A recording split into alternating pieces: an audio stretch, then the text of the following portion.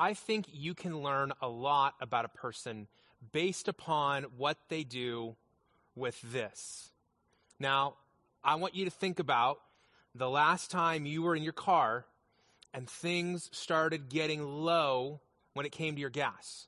Are you the kind of person who, as soon as it gets like in this range right here, like a quarter of a tank, you're looking for the gas station, you're pulling in, you're refueling?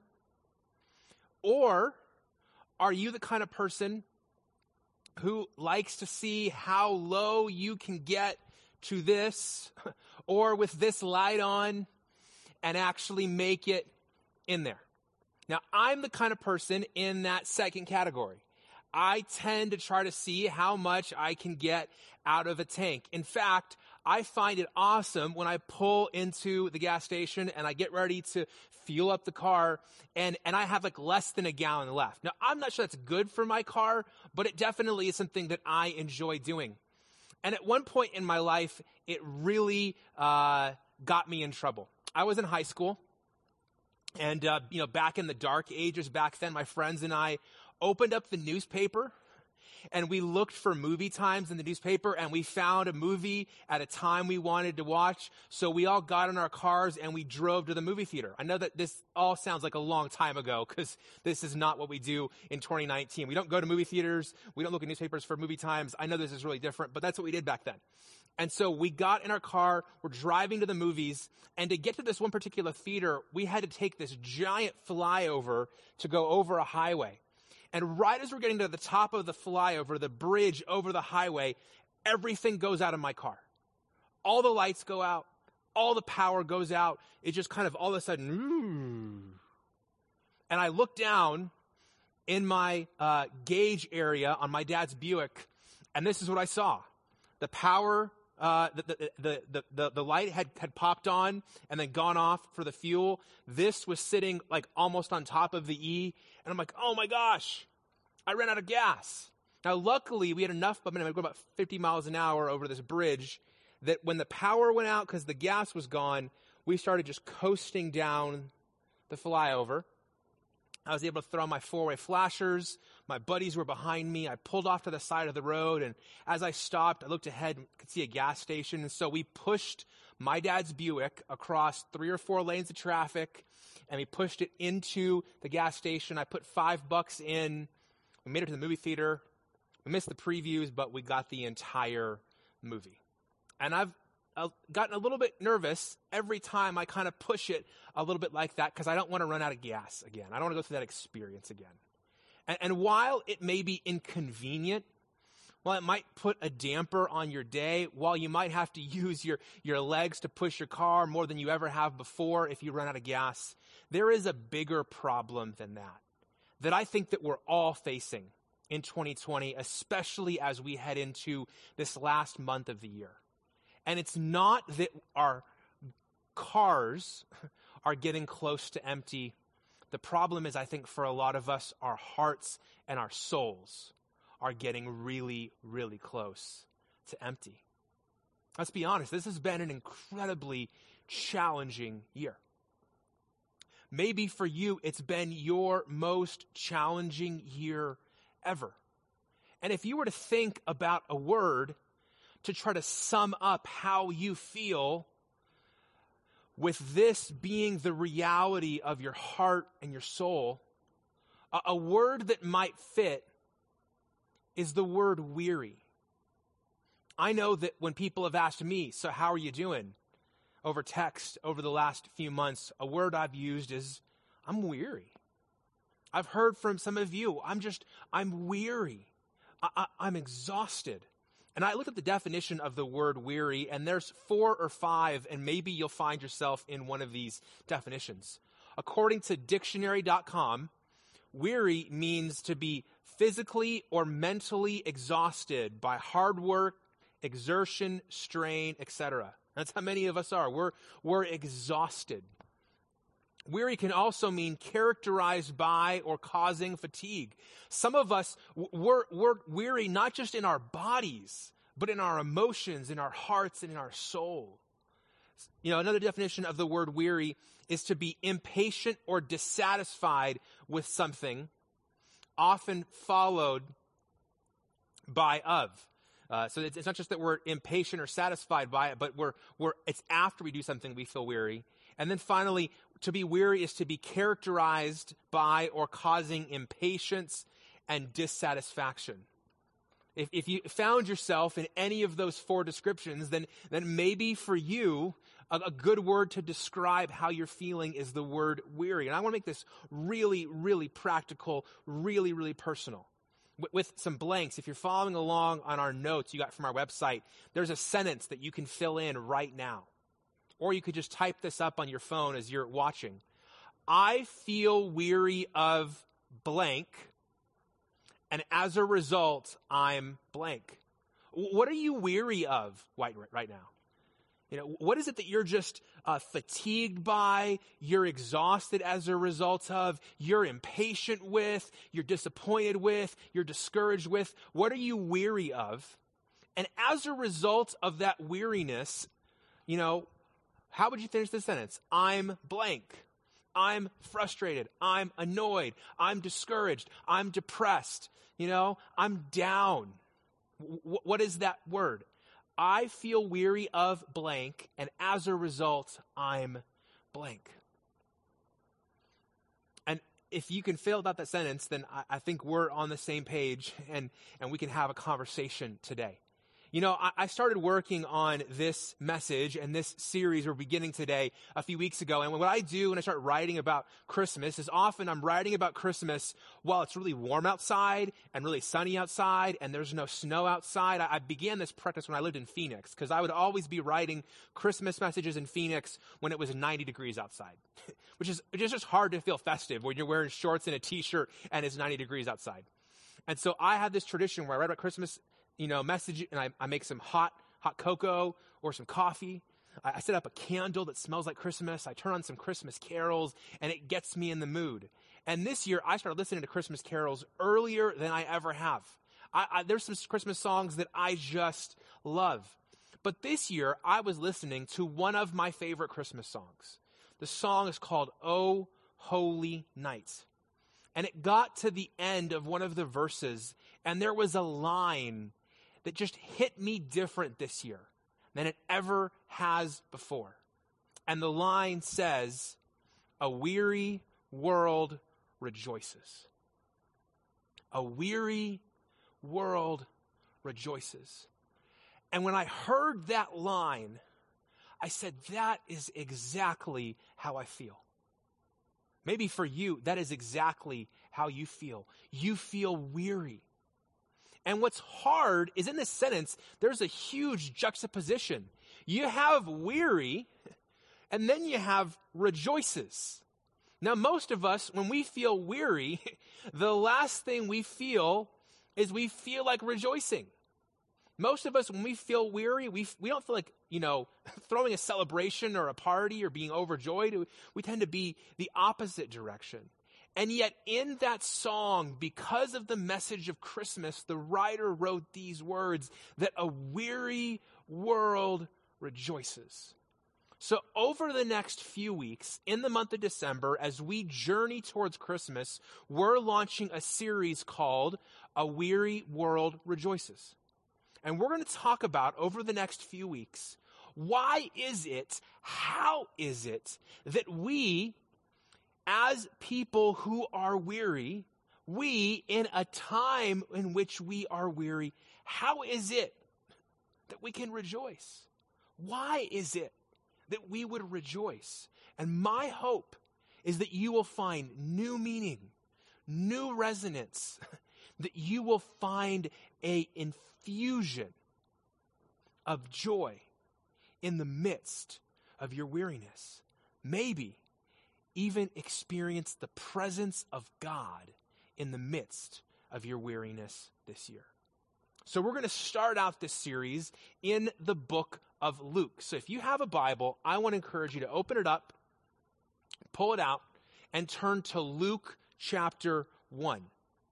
Now, if you're unfamiliar with the Bible, Luke is the 42nd book in the Bible. It's one of 4 accounts of the life of Jesus. And the book of Matthew and the book of Luke include accounts of the birth of Jesus and what happened leading up to Jesus entering into our world. And so we're going to bounce over the next couple weeks between Luke 1 and 2 and Matthew 1 and 2 as they tell us what happened when Jesus came into the world, what we celebrate as the nativity or the Christmas story. And so wherever you're watching, if you're able, don't do this if you're driving, would you stand as you have a copy of God's Word, either on your phone or a physical copy, and we're going to read together Luke 5, 1 through 17. If you don't have a Bible, you can just watch the screen here next to me. Beginning in verse 5, this is what it says. In the days of King Herod of Judea, there was a priest of Abijah's division named Zechariah. His wife was from the daughters of Aaron, and her name was Elizabeth. Now, both were righteous in God's sight, living without blame according to all the commands and requirements of the Lord. But they had no children because Elizabeth could not conceive, and both of them were well along in years. When his is Zechariah, when Zechariah's division was on duty, and he was serving as a priest before God, it happened that he was chosen by lot, according to the custom of the priesthood, to enter the sanctuary of the Lord and burn incense. At the hour of incense, the whole assembly of people was praying outside. An angel of the Lord appeared to Zechariah, standing to the right of the altar of incense. And when Zechariah saw him, he was terrified and overcome with fear. But the angel said to Zechariah, "Don't be afraid, Zechariah, because your prayer has been heard. Your wife, Elizabeth, will bear you a son, and you will name him John. There will be joy and delight for you, and many will rejoice at his birth, for he will be great in the sight of the Lord and will never drink wine or beer. He will be filled with the Holy Spirit while still in his mother's womb. He will turn many of the children of Israel to the Lord their God, and he will go before him in the spirit and the power of Elijah to turn the hearts of fathers to their children and the disobedient to the understanding of the righteous, and to make ready for the Lord a prepared people." Pray with me right now.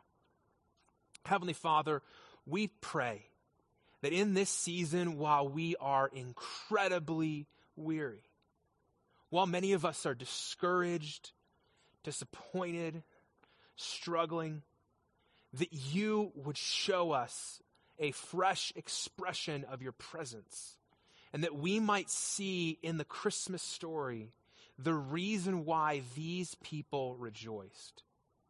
And we pray that you might show us why we, a weary people, can rejoice too. In your Son's name, Jesus, we pray. Amen.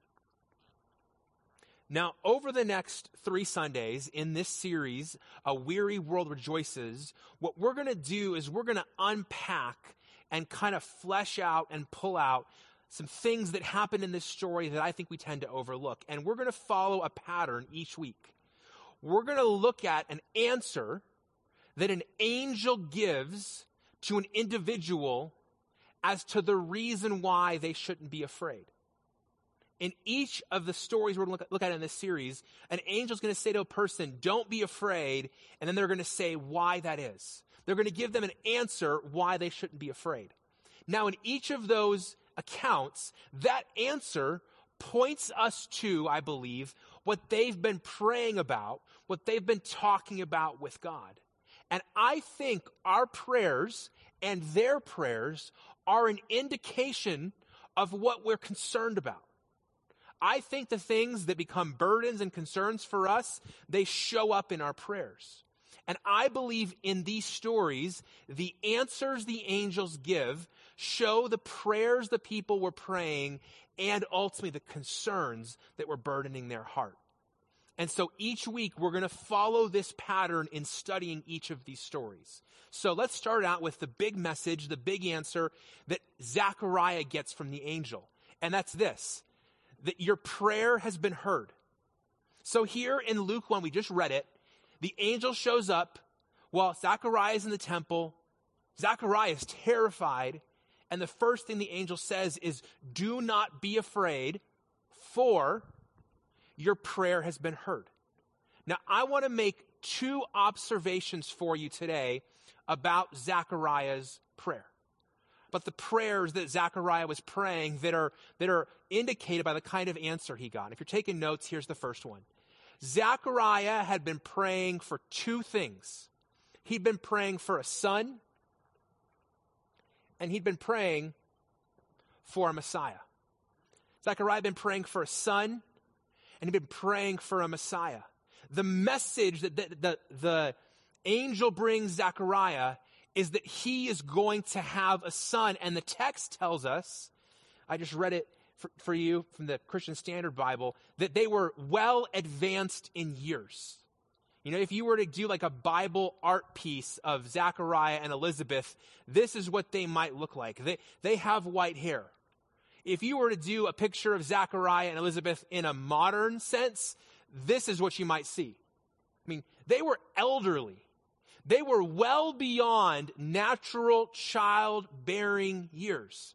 And Zechariah and Elizabeth had never been able to have children. And according to the scriptures, that was the result of something that was happening inside Elizabeth's body. Now in our day to day, infertility is an incredibly difficult thing. Some of you watching right now, you yourself have battled infertility. Some of you have friends, family that have battled infertility, and that is incredibly difficult. It is soul-wrenching, it is emotionally wrecking, and it has the potential to impact not only somebody's relationship with God, but the marriage, the relationship itself. I have seen marriages torn apart because of infertility. But what made infertility even more difficult in the day of Jesus was not just the struggle the two people were in who were trying to conceive, but the societal shame around it. See, in the day of Jesus, it wasn't just hard for the couple. It was hard to be in community because everyone looked down on you, because to have a child was to be blessed by God. And if you didn't have a child, specifically if you didn't have a son, a male heir, it meant that your line and your legacy died with you. It was a terrible thing in the day of Jesus to not be able to have children. And so this moment with Zechariah and Elizabeth is proof that very bad things happen to very good people. One of the biggest questions we ask when it comes to faith is, why do bad things happen to good people? Yet we see here in the scriptures that this bad thing, infertility, happened to this good couple, Zechariah and Elizabeth. And so we have to reckon with and rumble with the fact that God allows bad things to happen to good people. And yet in the midst of that, God shows up and does something new and good and beautiful. Zechariah, the text tells us, was a priest. And in the day of Jesus, priest served 2 weeks out of the year. It was kind of like the army reserves. You didn't serve all the time. You had 2 weeks, 1 week at a certain point of the year, another week at another point of the year, where you would come to the temple and serve. And this time, when Zechariah is at the temple, they cast lots, which basically is a way of kind of determining a decision. It's like throwing dice or pulling straws, but yet they believed God was sovereignly at work within it. And so they cast lots to see who's going to go into the temple to light the incense that was the symbol of the prayers of the people. And in this moment, in Luke 1, it is Zechariah who's chosen. This is likely the only time in all of Zechariah's life that he will do this. And so he goes into the temple, he lights the incense, and the text tells us that everyone is outside praying. Everyone is outside praying, and what they're probably praying for, scholars tell us, and what Zechariah is probably praying for in the moment is a Messiah, a promised one, a deliverer. Zechariah had been praying for a son, but he was also praying for a Messiah. You say, why is that significant? Because the people were living in dark times. We aren't the only people to be walking into the Christmas season in hard, difficult times. They were in hard, difficult times too. There was an illegitimate king named Herod who'd been put on the throne by the Romans. And he was not a great ruler, not a generous, caring ruler. He was a difficult, narcissistic, evil ruler. In addition to that, there was an oppressive foreign occupying force, the Romans. So the people of Israel, Zechariah, Elizabeth, everybody else, they're under this oppressive Roman rule. And there is a corrupt spiritual leadership who is guiding life in the temple, the Sanhedrin. This was not a serene time. This was not an easy time. This was a dark time. So you need to recognize that when Jesus was born, things were dark. And this Christmas, things seem dark, and yet Christ still came. Jesus came the very first time in the middle of darkness and difficulty and weariness. And this year, we're going to celebrate him coming in the midst of our darkness and difficulty and weariness. So Zechariah is praying for two things, a son and a Messiah. Here's the second observation. God heard both of Zechariah's prayers, but his answer didn't meet Zechariah's expectations. So God here says, the angel says, God heard your prayer. He heard your prayer for a Messiah. There's one coming. And he heard your prayer for a son. You're going to have a son. Now, Zechariah's first response is not overwhelming excitement, overjoyed. It's cynicism. He doesn't respond in faith. He responds in cynicism. He does not believe that it's possible because according to his worldview, the time has passed in which he can have a child. And his expectations and his understanding get in the way of him believing what the angel says. And we have the same problem today. So often, our expectations get in the way of us experiencing God. Our expectations get in the way of us experiencing God. See, all of us have expectations. All of us had expectations going into 2020. I mean, maybe you made a 2020 vision plan, a 2020 vision board. Maybe you set goals for this year. Maybe even when COVID started, you had a sense of how it was going to go. And for many of us, this year has completely destroyed our expectations. But for many of us, we look at the world through the lens of our expectations. And our expectations get in the way of us experiencing God. In one sense, our expectations over time, what they do is they shrink our vision and our view of what God can do. And they limit that. I'll tell you that on a personal level. There were two instances in the last 10 years where I spent well over a year praying for God to do something. Praying for God to work in a specific way. Praying for and expecting God to do something specific. And on both occasions, I didn't get what I expected. I didn't get what I was praying for. See, on both occasions, the grand total, about 4 years I spent praying for a specific event to happen. What actually happened? God heard my prayer. In fact, he answered my prayer, but he did not meet my expectations. He did not do what I was praying and asking him to do. He did something that I didn't expect. And on both occasions, he did something that as I look back was way better than what I was asking for. If he had answered my prayer, man, I would be in a world of hurt. I wouldn't be nearly where I am today. And I'm so grateful that God heard my prayer and answered my prayer, and I'm so glad he didn't meet my expectations. But in the moment when he answered that prayer and it wasn't what I wanted, I have to tell you, it didn't feel like to me that God was working. It didn't feel like to me that God was moving on my behalf. It didn't feel like to me that God loved me, cared about me, was working for me. I love what Grant Patrick says about these kinds of moments. He says, God's ability to work doesn't hinge on my perception that he's working. God's ability to work doesn't hinge on your perception or my perception that he's working.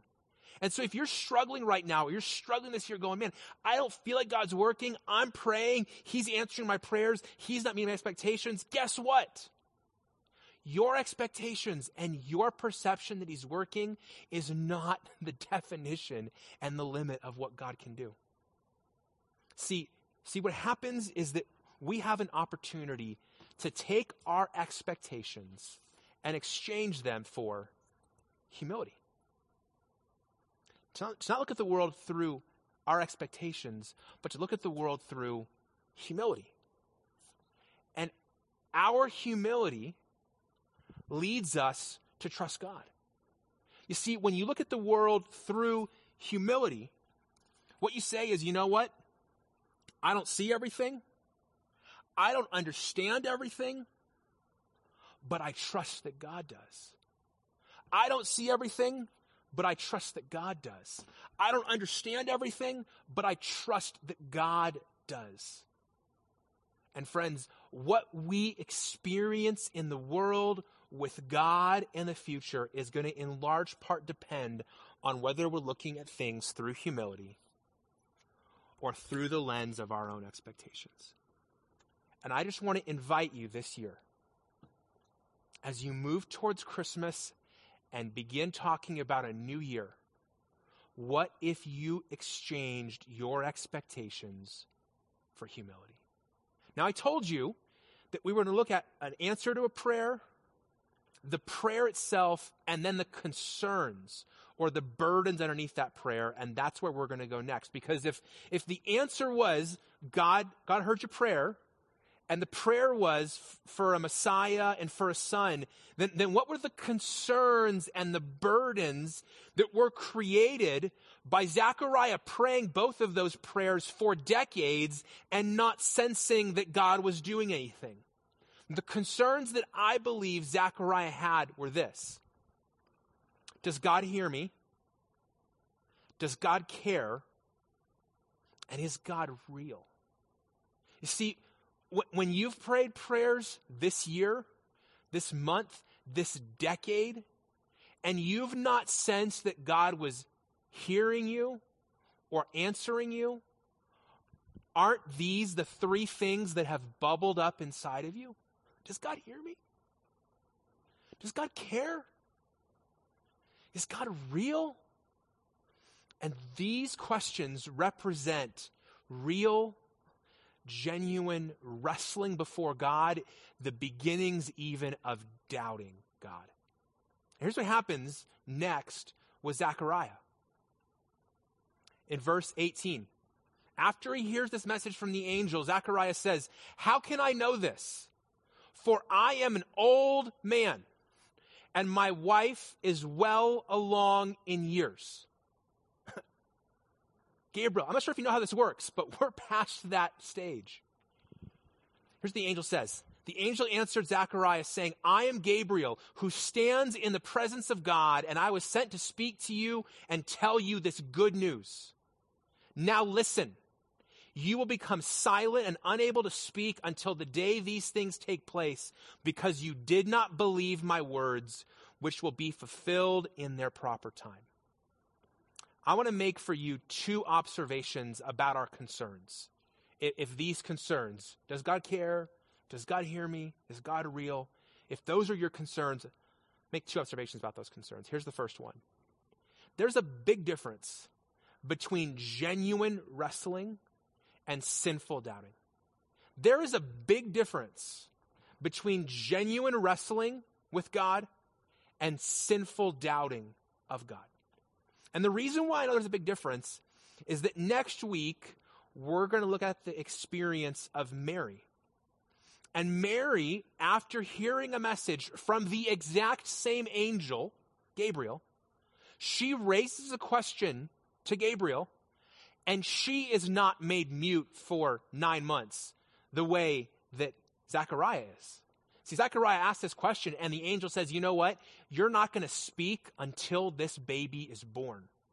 In fact, Zechariah walked out of that temple to that crowd that was praying, and he couldn't say a word. And he doesn't say a word until his son is born, and they ask him on the 8th day when they're going to circumcise him, what should his name be? He's probably mute for closer to like 10 months. Can you imagine? From the first time you heard the word COVID-19 this year until now, you can't talk. That's what happened to Zechariah. Why the difference between Mary and him? Well, there is a big difference between saying to God, I don't understand how you will, versus I don't think you can. And what Mary asks God is a reflection of, I don't understand how you're going to do this. What Zechariah says to Gabriel is, I don't think you can. In fact, I don't think God can. And that's the difference. There is a big difference between genuinely wrestling before God. God, I don't know how you're going to do this. I don't know how you're going to work this out. God, I don't see how this is going to happen. And I don't think you can. That's where sinful doubt comes in. And Zechariah, in that moment, shows that he had a very different view of angels and God than we do. See, when this angel comes to Gabriel, it says that he's overwhelmed and afraid. Now, I think the problem on one level for us when we read a story like this is that we have a very different view of angels in our world than Zechariah did. In our modern world, we think of angels like this. We think of Clarence from It's a Wonderful Life, top 5 Christmas movie ever, in my humble opinion. And Roma Downey, Touched by an Angel from the 90s. We didn't think of angels that way. They're either, kind of old and kind, or they're, pretty and quiet and soft-spoken. But in the day of Jesus, the image they had of angels was of overwhelming power and might. Whenever you get a sense from Scripture, all the way back to Joshua, Zechariah, these stories about Christmas, you see an angel, and it is an overwhelming thing. It is an awe-striking thing. And yet, Zechariah, in the face of that angel, says, Gabriel, God who you're representing, I don't think you can. And he spends the next 10 months in a quarantine of silence. And what's amazing is that in that time of silence, God does a work in Zechariah's heart. If you fast forward to later on in Luke 1, what you find is that when Zechariah tells everyone who wants to know what his son should be named, he says John. He writes down his name is John, and God releases the muteness. And Zechariah begins praising God. Now, let's just be honest. We're not all in church today, but we're all sharing this experience together. If God made you mute for 10 months, what is the first thing that would come out of your mouth when you could speak again? Would it be praising the one who made you mute? Or would it be anger, frustration? Finally it's over. See, I think what happened over those 10 months is that sinful doubting became praise, worship, gratitude, faith. Because after he declares the name John, he begins praising God. And we see at the end of Luke what Zechariah praises God and what it includes. I don't have it here. Well, what Zechariah says to God, what Zechariah announces is the promise of what his son will do, the promise of what the one who comes after his son will do, and what happened while he was quiet came out while he spoke. So the question I have for you is this, before we move on to the final observation, is are you wrestling or are you doubting? Has 2020 led you into a genuine wrestle with God? God, I don't know how you're going to work this out. Or has it led you into the cynicism that Zechariah had, where it's, God, I don't think you can work this out? And I just want to encourage you. This wrestling thing is honored by God. This doubting thing is dangerous, and you need to wrestle with it before God. Here's the second observation about the concerns. what feels strange to us is central to the way God works. What feels strange to us in the story and what feels strange to us in our lives is actually central and key to the way that God works. Notice what Sharon Miller says when remarking on this passage. She says, silence and uncertainty and darkness and doubt seem so strange when they come. They leave us disoriented and disillusioned and unsure if God is there at all. Can you relate to that this year? I mean, silence and uncertainty and darkness and doubt, feelings of being disoriented, disillusioned, unsure if God is there. Like, this is the experience of so many of us in 2020. We've been through this incredible line of challenges and difficulties where God has felt distant, where we have felt disillusioned, where we have felt discouraged. And when those feelings come, they shake us, they turn us upside down, they surprise us. They're not comfortable or things we look forward to. But she goes on from there. She says, silence and uncertainty and darkness and doubt seem so strange when they come. And they leave us disoriented and disillusioned and unsure if God is there at all. But Advent reminds us each year that it is our comfort and control that is strange to the story of Jesus. What we find at the dead center of our Bibles is not answers or certainty or resolution, but waiting. See, the season that we are in right now is called Advent. Advent means arrival. And the season leading up to Christmas in the church is called Advent. It's the season of waiting and preparation for the arrival of Jesus.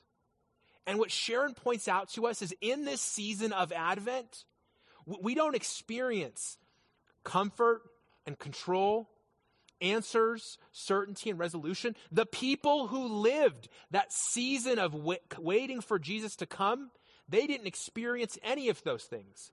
The thing is, we want to have a story. We want to have lives that include clarity and certainty and comfort and control. If we were to envision a year, we go, man, I just want clarity for the future. I just would love some more certainty. Comfort would be nice. I love the feeling of being in control. We would love to have a story. How many of us have said, I'm so excited for 2021, and this is the story you want for 2021?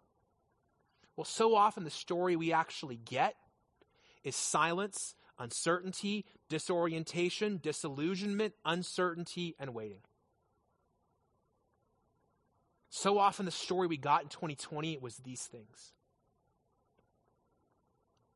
This is what Zechariah lived for 10 months while he was quiet.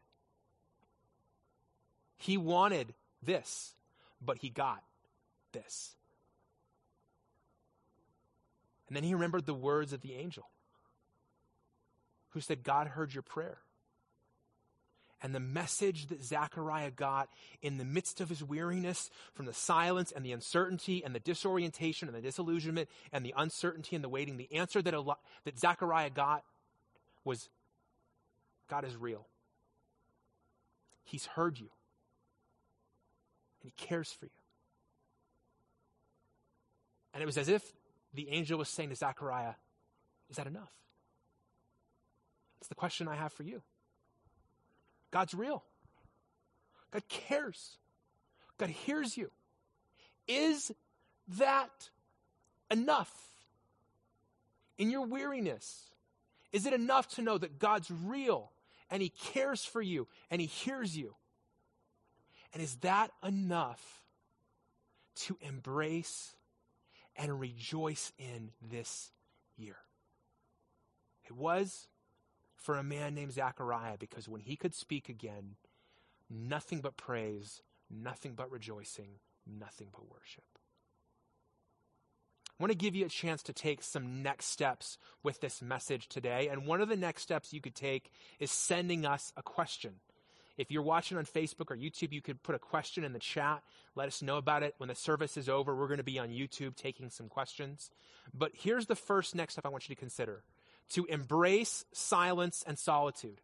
Embrace silence and solitude. What Zechariah did was he embraced silence and solitude.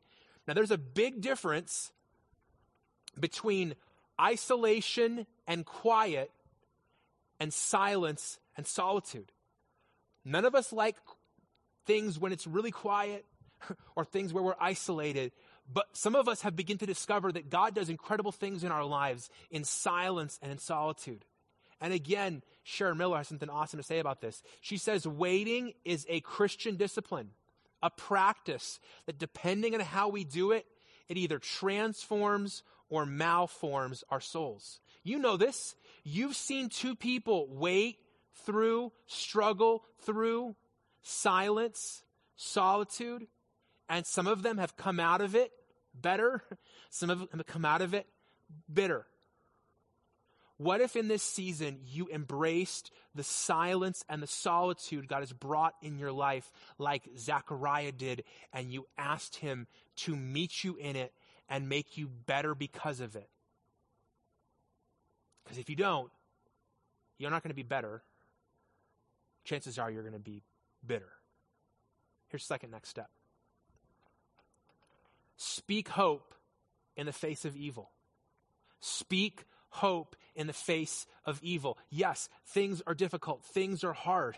There are very real things happening in the world that seem dark. But here's what Zechariah did in the face of his evil. He said, because of God's merciful compassion. This is what he said when he could start talking.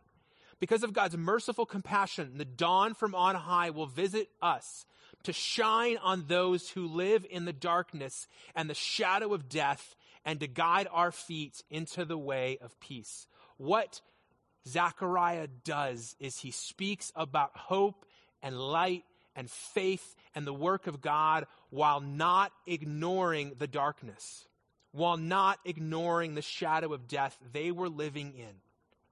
And I love what the theologian Fleming Rutledge says. He says, the great theme of Advent is hope, but it is not tolerable to speak of hope unless we are willing to look squarely at the overwhelming presence of evil in our world. This is going to be a Christmas where we talk about hope, where we celebrate and rejoice in what God has done, but it is also a year that we are going to talk about the weariness and the darkness and the difficulty.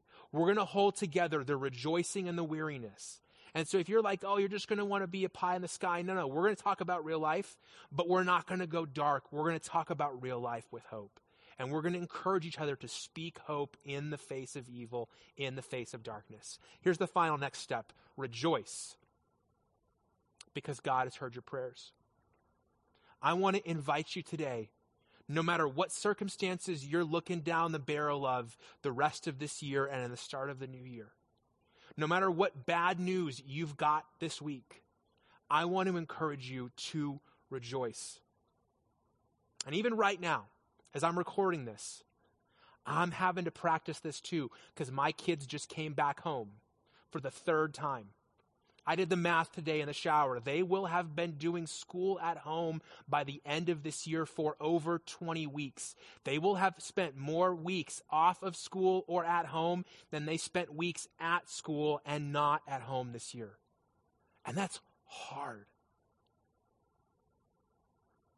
And there's lots of reasons why I could not rejoice this Christmas season. But the one reason that I can is because God has heard my prayers again and again. And the story of Christmas is this powerful reminder that God heard the prayers of his people then, and God heard the prayers of his people today. And that is the reason that this weary man and our weary world can rejoice. Let's pray together. Heavenly Father, I thank you so much that you hear our prayers. It doesn't always feel like it. Sometimes it's hard to believe it. Sometimes concerns and questions and wrestling raises up in us. And some of us, if we're being honest today as we watch, we have dealt with doubt. But I believe that you have shown me and you have shown us this year the same truth that you showed Zechariah. That you're real, that you care, and that you hear our prayers. And in the middle of everything that we're facing, Jesus, that's a reason to rejoice. that is a reason to rejoice. So I pray for the people who are watching, who are weary, that you would show them today, that you would show them this week through this story that they may be so familiar with that it's hard to see anymore. They may see through this story that they're maybe hearing for the very first time, that you hear their prayers, that you're at work, even though they may not be able to see it, even though it's hard to believe it. And I pray that they would trust you in humility, even when you don't meet all of their expectations. In Jesus' name we pray.